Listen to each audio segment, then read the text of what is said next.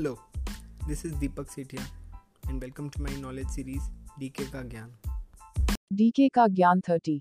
Why is the test series between England and Australia called the Ashes? It all started way back in 1882.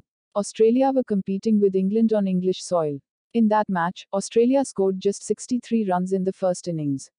England managed to take a lead of 38 runs as they scored 101 runs.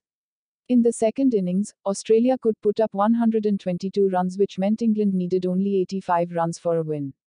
There was no chance for the Aussies, but fast bowler, Fred Spofford said, "This can be done."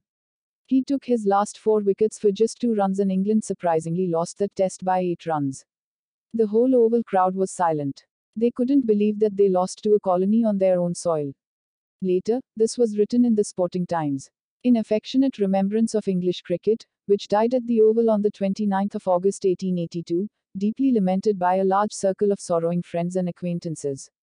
RIPNB, the body will be cremated and the ashes taken to Australia.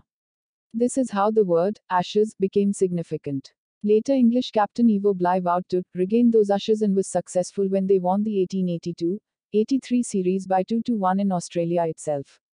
The concept of the urn came when a group of Melbourne women presented a small urn to the English captain Bly after they won the 1882-83 series.